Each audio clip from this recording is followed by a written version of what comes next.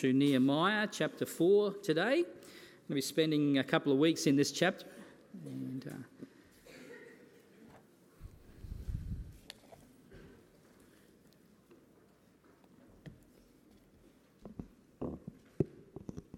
This morning we're going to be reading Nehemiah chapter 4 verses 1 through to 14.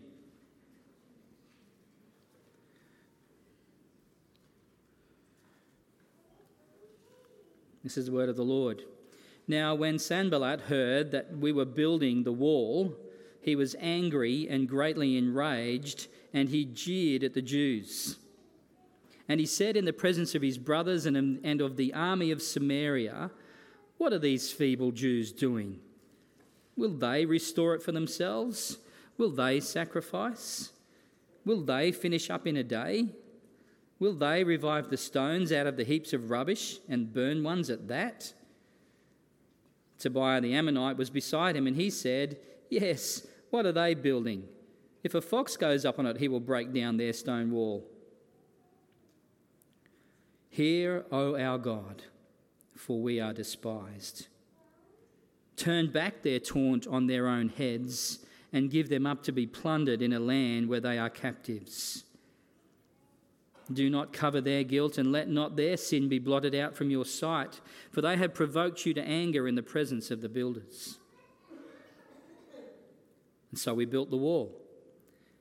And all the wall was joined together to half its height, for the people had a mind to work. But when Sanballat and Tobiah and the Arabs and the Ammonites and the Ashdodites heard that the repairing of the walls of Jerusalem was going forward, and that the breaches were beginning to be closed, they were very angry. And they all plotted together to come and fight against Jerusalem and to cause confusion in it. And we prayed to our God and set a guard as a protection against them day and night. In Judah it was said, "The strength of those who bear the burdens is failing. There is too much rubble. By ourselves we will not be able to rebuild the wall." And our enemies said, "They will not know or see till we come among them and kill them and stop the work." At that time the Jews who lived near them came from all directions and said to us 10 times, "You must return to us." So in the lowest parts of the space behind the wall, in open places, I stationed the people by their clans, with their swords, their spears, and their bows. And I looked and arose and said to the nobles and to the officials and to the rest of the people, "Do not be afraid of them. Remember the Lord, who is great and awesome, and fight for your brothers, your sons, your daughters, your wives, and your homes." This is God's word to us this morning.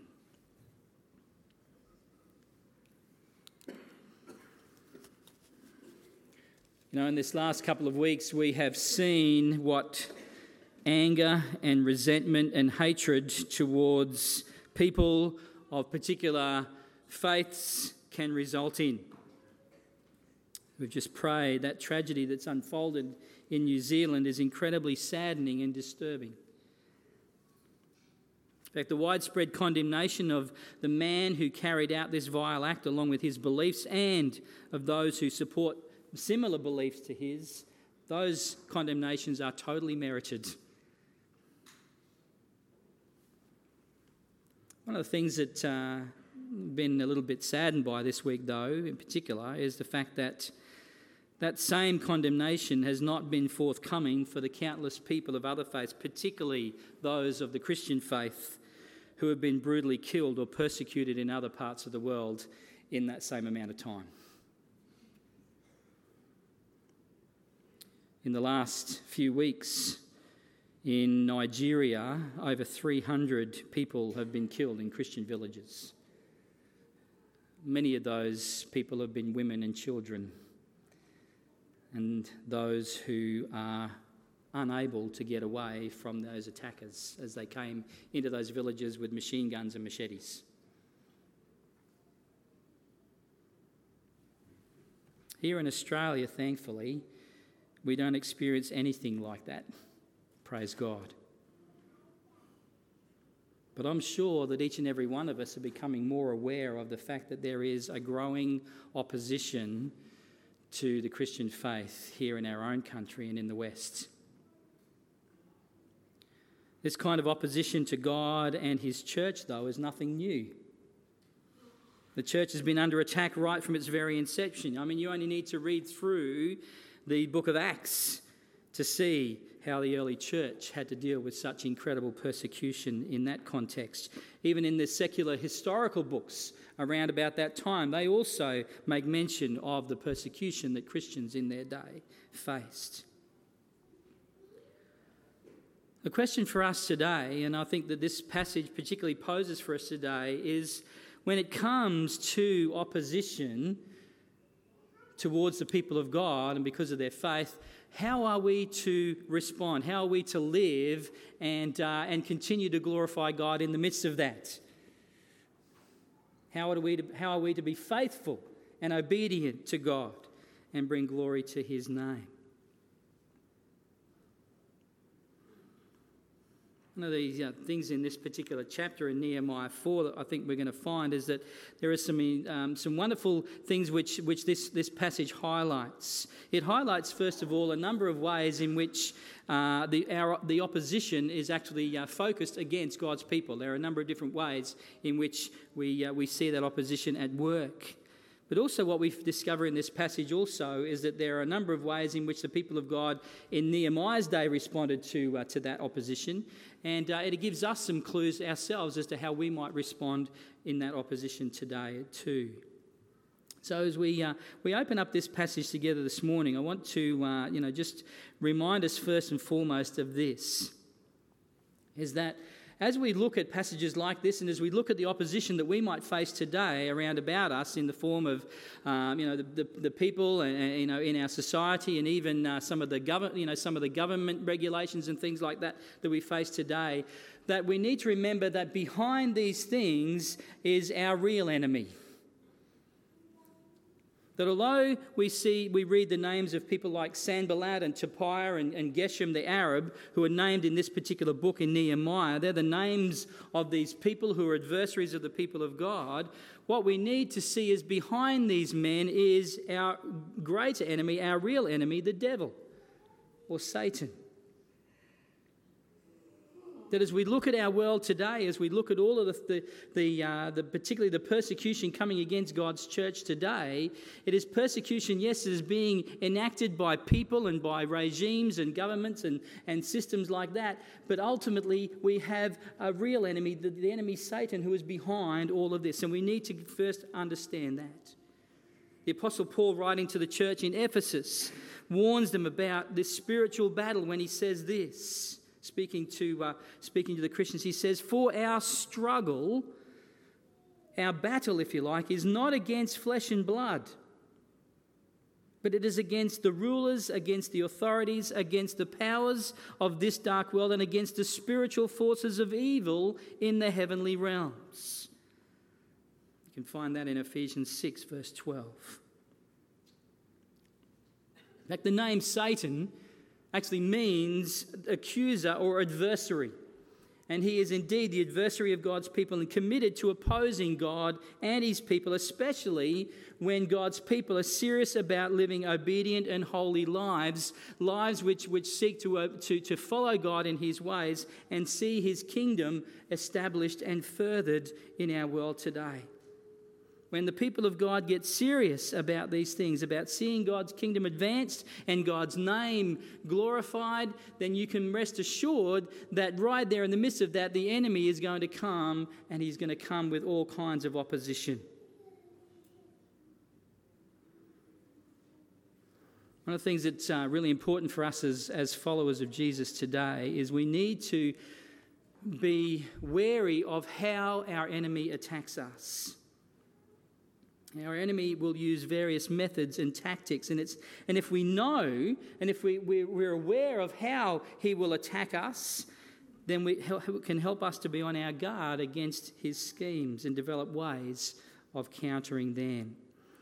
We see a number of the ways that our enemy uses in this passage today. And the first thing we're going to find this morning is that our enemy particularly likes to ridicule God's people, likes to ridicule the workers. We see that in verse 2 of our passage this morning. We see that, when Sanballat heard that we were building the wall, in other words, we were advancing God's purposes, we were seeking to advance God's glory, he was angry and greatly enraged, and he jeered at the Jews.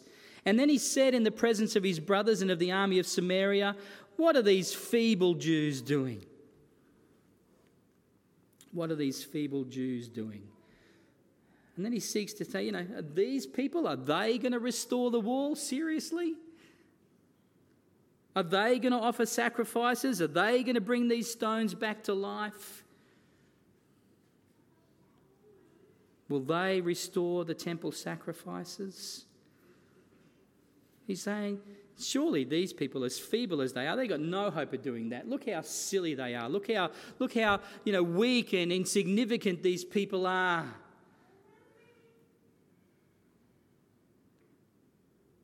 Tobiah even jumps in and says, look, he says, even if, they even, sort of manage to get some stones one on top of the other, even if this little fox jumps up on the wall, it'll all fall down. That's how hopeless they are at doing this job.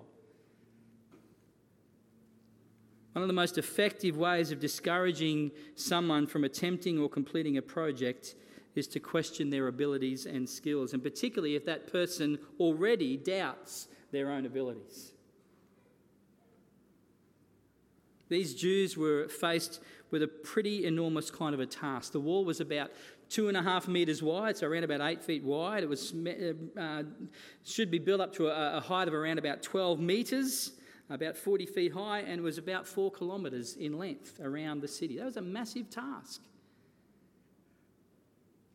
And I'm sure the question passed through many people's minds, are we really capable of doing this? Even in verse 10, we see it says, in Judah it was said, the strength of those who bear the burdens, in other words, those who are building the wall, is failing. There's too much rubble. By ourselves, we will not be able to rebuild the wall. You can hear the doubts in their own voices, in their own hearts. Perhaps similar questions have gone through each of our minds when it comes to obeying God and doing, working for His kingdom. Perhaps those questions have gone through your minds. Really? Am I really capable of being used by God in whatever ways He chooses? When the call has gone out for, sort of help in different ministry areas in the church, and, the first question that comes to your mind, oh, well, they won't want me because I really am not very good at that at all.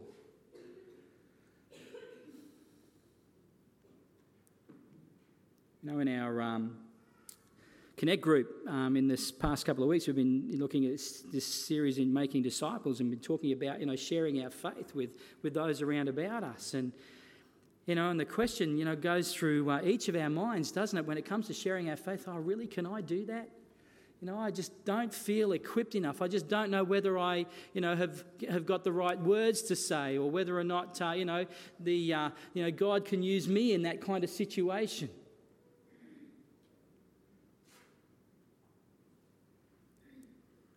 We have all asked ourselves the questions in our mind, am I really capable?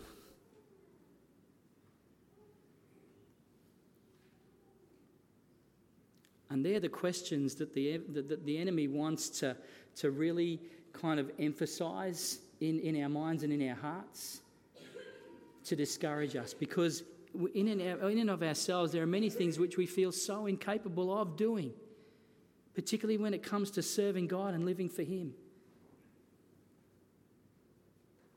The enemy wants to kind of just bring those doubts and those fears to the forefront of our minds. Because when he kind of wraps us up in fear, then we become paralysed and we become useless in many ways to God and His purposes.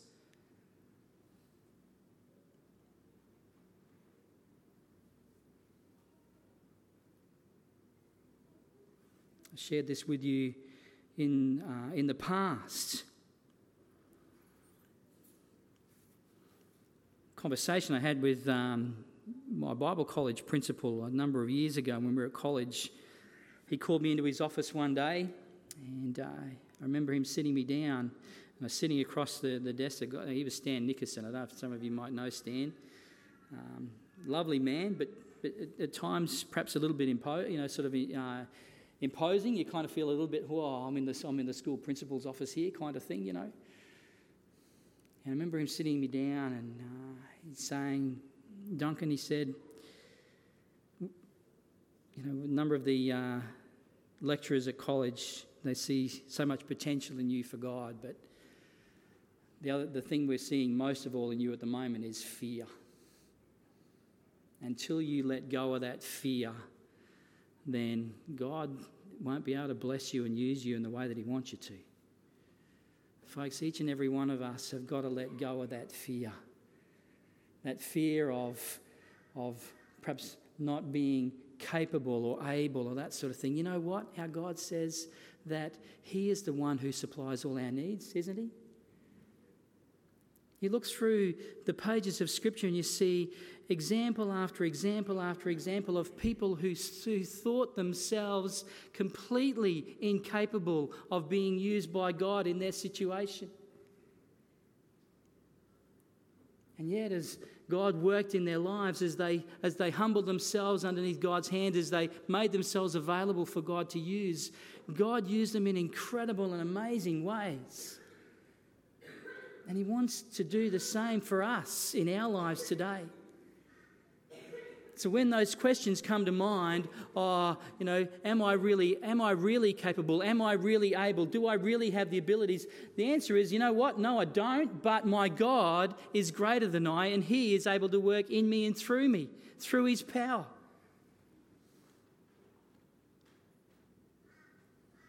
The enemy will use ridicule. He'll use that argument that we are indeed useless and hopeless and incapable of doing the work. And if we continue to believe those lies, then we will fall short of being able to be used by God in incredible ways.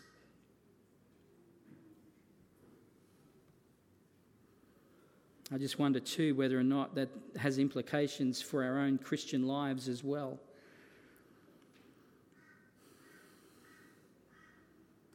When it comes to our spiritual growth, a number of conversations I have with people about, sort of them really struggling in various areas of their Christian lives, particularly having victory over things like habitual sin in their lives and things like that. And we kind of sort of can get into this place where the enemy kind of sells us this lie and thinking, you know what, you'll never change. You're incapable of changing. You're incapable of making any kind of difference in your spiritual life, in terms of your own quiet times, in terms of your prayer life, in terms of having victory over these kind of sins in our lives. The enemy wants us to continually be reminded that we haven't got it, we can't do it. There's no point. And there have been numerous people who I've known over the years who have believed those lies of the devil and have got so discouraged and so disheartened in their Christian faith that they've walked away from God. And the enemy rejoices. Got another one. Got another one. I've got another one. Folks, the reality is you know what? We don't have the ability in and of ourselves, but God does. And we, as the people of God, have got to continually throw ourselves at the feet of God day by day by day, at the cross of Christ, remembering that he is the one who has paid for those sins, That yes, we might continue to sin, but Jesus has paid for those, and Jesus, through the power of his Holy Spirit at work in our lives, can actually make changes in us if we will just depend more and more on him. But it's got to be a persevering in that, folks. It can't be just, oh, yeah, I've fought that battle once and I've lost and that's it. It's all over. I can't do it again. You know, this wall of Nehemiah's day, this wall had been in this state for 140 years. And the people must have been thinking, well, it's been this way for so long, surely it's going to remain that way. And we can ask ourselves the same about our own lives. It's been in this state for so long, surely it's going to stay that way. You know, these people had tried to repair the wall once before and had been stopped. So, of course, I think the question that might have gone through their minds is, oh, we've done this before, we've tried once before, it didn't work, so what's the point now? And we ourselves can do that in our own lives, thinking, well, we've tried this and we've tried that and we've tried all these different ways. So, but nothing's changed. So why? What's the point?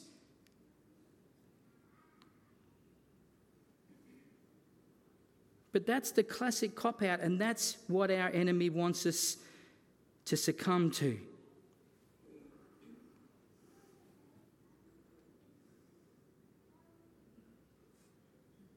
The enemy is going to try to get us to doubt our own abilities and our own strength. And you know what? We need to say to the enemy, you're right.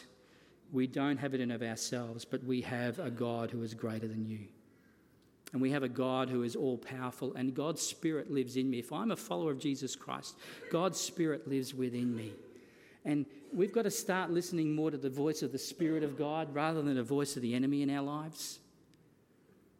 And we hear the voice of the Spirit of God, not only in our consciences, but we hear it in this.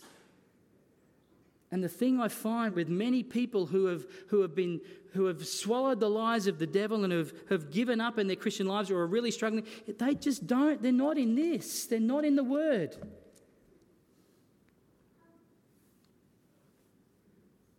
Folks, this isn't just a book. This is not just a book. In this, we find life, spiritual life, through faith in Jesus Christ. This is his word to us.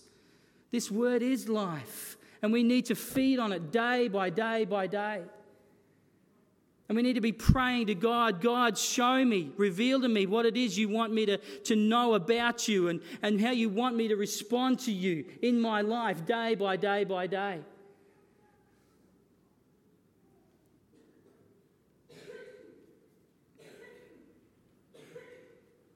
The reason we see so many people falling by the wayside in the Christian journey is because they're not getting fed.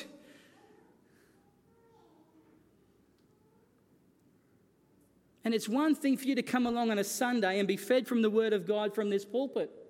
And that will never cease to happen, particularly whilst I'm a pastor here at this church. But folks, that's like eating one meal a week. We need to be feeding ourselves from the Word of God day by day. Next thing we see is not only were they ridiculing the workers, but they were ridiculing the work. As I said, Tobiah here, he says, surely if a fox, this little tiny, animal that's as light as a feather, jumps up on this wall, the whole thing's just going to fall down. The old enemy wants us to think that the work of building God's kingdom is a foolish and insignificant work. And today the church and Christians, we cop a lot of criticism for our efforts. Many people today think that what we're about is pretty foolish, that we're wasting our time and our efforts and our energies on things that they perceive to be myths and wives' tales and stuff like that.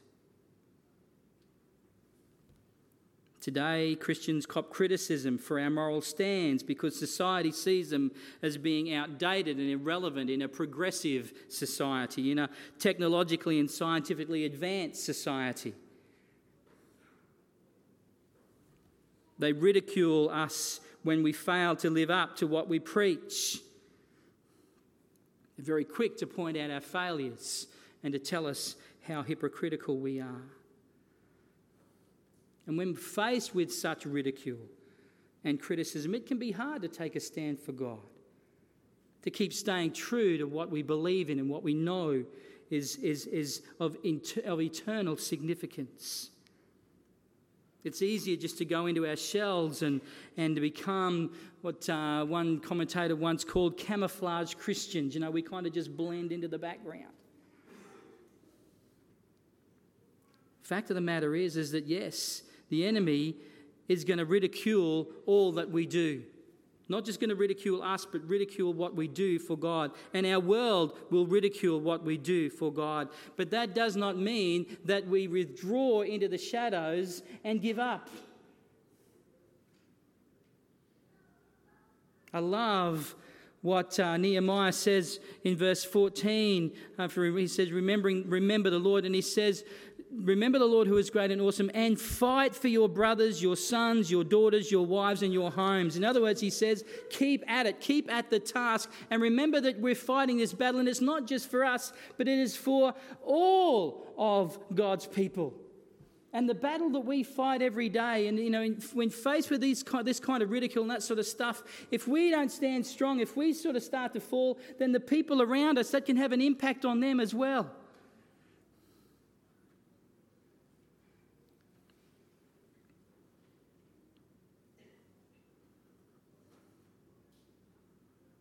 One of the things that is very, very clear to us about the Word of God and about the people God has called us to be a part of is the fact that He called us into a family for a purpose, for a reason, in the fact that we need each other. We need each other to build the kingdom of God. And when one falls, it's easy for the next person next to them to fall too. And so we need to be strong around one another. You know, I mentioned this morning in the announcements about looking out for one another here in the church. And looking around about the people that you normally seat amongst, you know, each week. And be aware of those around about you. And if you don't see someone for a week or two, to follow up with them and see how they're going.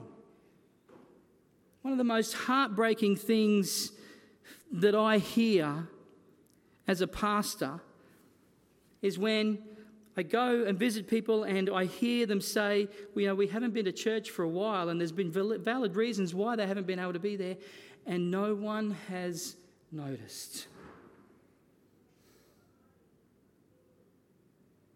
I visited a family this week. A family that has been in this church for I don't know how many years. A family that's run home groups in their home, been a part of groups right up until just recently. And because of illness currently in that family situation, they haven't been able to be at church for quite a period of time. And as I sat with them this week, they said, Duncan, you know the hardest thing for us is that we've hardly heard from anyone. We've hardly heard from anyone. What do I say to that? I'm only one person. And yes, you employ me full time to be pastor. But there is 250 people here in this building this morning. And that's not counting all the many others who associate with the church here. I am only one person. We all have a responsibility to care for one another. Every single one of us. Please be aware. Please be aware. You know, when that ridicule of the work comes, and it will come thick and fast, we need each other to draw around each other and say, you know what, we're in this together, and we'll encourage each other in that, and we'll stand strong together in that. The other thing we see in this passage that the enemy employs in terms of ways of stopping the work, ways of discouraging believers, ways of turning believers away from God is that he will use verbal and physical threats. We see that in verse 11 of our passage today. It says, And our enemies said, they will not know or see till we come among them and kill them and stop the work. Can you see their purpose? Their purpose is to stop the work of God. And Satan has employed this kind of tactic against the church from the word go. Acts chapter 4 verses 1 to 3, we see that some of the disciples who are before the religious authorities there, and the religious authorities say, do not go and preach Jesus Christ. Do not preach about him. Do not do it otherwise, or we will imprison you, we will flog you, we will beat you, we will harm you. We will do whatever means is necessary to stop you from proclaiming the good news about Jesus Christ. We see many instances of people being threatened and killed for their faith right throughout history. And like I mentioned just before, and before we started this message this morning, people today are losing their lives around this world because of their faith in Jesus Christ. Praise God, we don't suffer that here.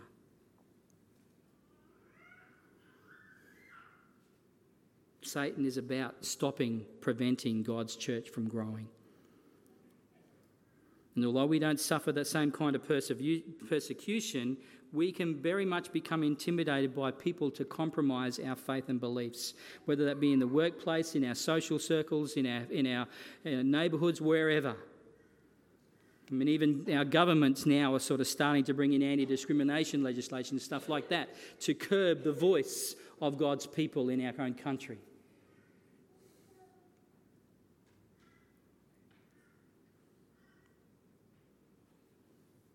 We need to remember that our enemy is cunning, and he is going to exert all that he possibly can in order to silence the people of God and to stop the work of God's kingdom being grown. And we ourselves have got to be aware of these ways, and we need to steel ourselves against these things, and we need to come together, and we need to rely upon God first and foremost. And that's what we're going to see in this last part of the chapter this morning, is how Nehemiah and the people of God in his day, how they dealt with this kind of persecution. And we see firstly that in verses 4 to 5 that when they were faced with this kind of opposition, the first thing they did was to pray. Look at verse 4. Here is the threats have come. Sanballat has got really, said they're angry, they're enraged, they ridicule the people, they ridicule the work, and then we hear the prayer of Nehemiah in verse 4. There's a contrasting change. He says, "Hear, O our God." Nehemiah praying, "Hear, O our God, for we are despised. Turn back their taunt on their own heads and give them up to be plundered in a land where they are captives." In other words, Lord, let them experience what we've experienced.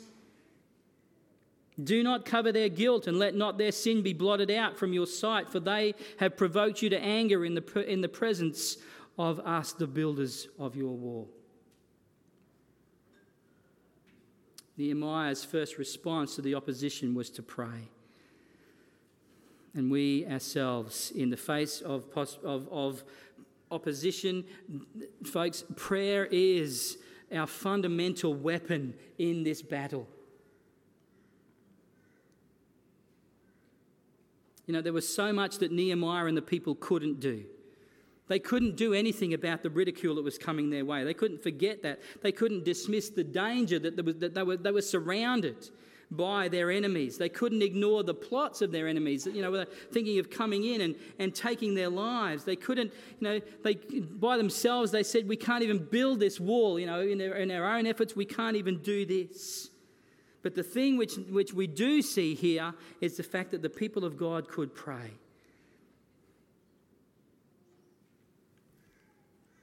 Don't you find it interesting over the last little while? And folks, this isn't just coming from from me as the pastor of this church, but don't you see how, or have you been aware that God has been bringing up this matter of prayer over and over and over again for us in this church in recent times? Have you been aware of that? Don't you think God's doing that for a reason? That he wants us to be more and more a people of prayer. Because prayer is crucial. And in praying to God, what we see the people of God here in Nehemiah's day doing, they were affirming first and foremost their faith and trust in God. And prayer for us is recognising that our faith and trust and hope is in God, that He is indeed the only one who can help us in our situation. But also in their prayers, they're able to share their fears and their anxieties, acknowledge their weaknesses and place their situation in God's hands. And we, through prayer ourselves, are to do that as well. It's interesting that some people view Nehemiah's prayer here as being very unchristian. Turn back their taunt on their own heads, Lord. Give them up to be plundered in a land where they're captives. Don't cover their guilt, and let not their sin be blotted out from your sight. Here we see in the raw emotion of the people of God as they are confronted with this opposition. And when we are confronted with opposition, we are going to have to confront these kind of raw emotions and stuff as well. And it's right to take them to God. It is right to take those to God and recognise that we, as God's people, are indeed afraid and scared and worried and concerned. We ourselves want justice. And we need to pray that God will indeed enact justice. But notice that they don't then take matters into their own hands.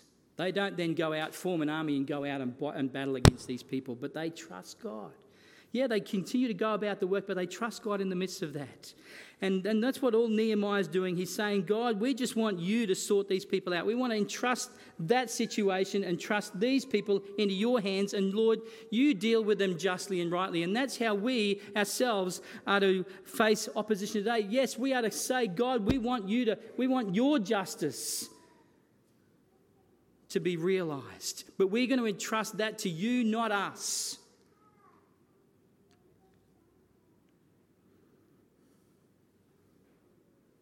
But instead, our response to those who persecute us is to love them. Jesus says, love your enemies and pray for those who persecute you. We pray. Next, not only do we pray, but we also continue to put our hearts to the work. Verse 6, so we built the wall, and all the wall was joined together to half its height, for the people had a mind to work. They didn't allow the enemy's threats to get their focus off their main purpose. They just kept building the wall. And folks, we need to just keep doing what we're doing for God, faithfully and obediently. We keep focused on that which is important, that which matters, and that is the proclamation of the gospel of the Lord Jesus Christ and the salvation that is found in his name and in his name alone.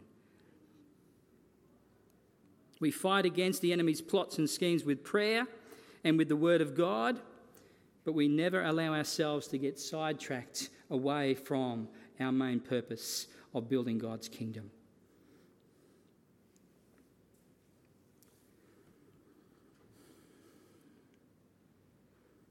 The people put their hearts to the work and they remain vigilant in that.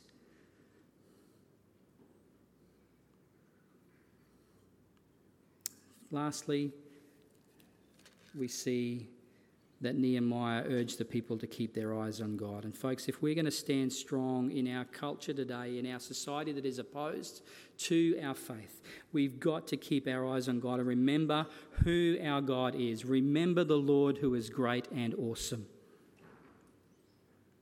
So the people became discouraged and fearful when they focused on the enemy's threats, when they focused on the piles of rubble and they focused on the huge extent of the work that they faced. And for us, it too can be difficult in times, in difficult times, it can be easy for us to lose focus and get discouraged and even tempted to give in when it looks just all too hard. But it's in these times that we need to be reminded to remember the Lord who is great and awesome. To be reminded afresh of how God is at work in people's lives. And I encourage you, and I can't encourage you strongly enough to be sharing with those around about you, our brothers and sisters in Christ, how God is at work. Encourage each other in that. Because it helps us to remember the Lord who is great and awesome. So in the midst of opposition today, the reality is it can be easy for us to think, like the people of God in Nehemiah's day, that by ourselves we cannot do it. And like I said, Satan wants us to believe that lie, thinking that we're all on our own, but we're not. We're not.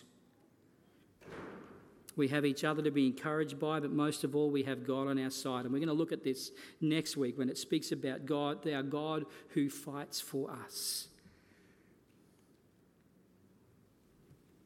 But can I encourage each of us this week particularly? If you want a practical thing to do this week, do this.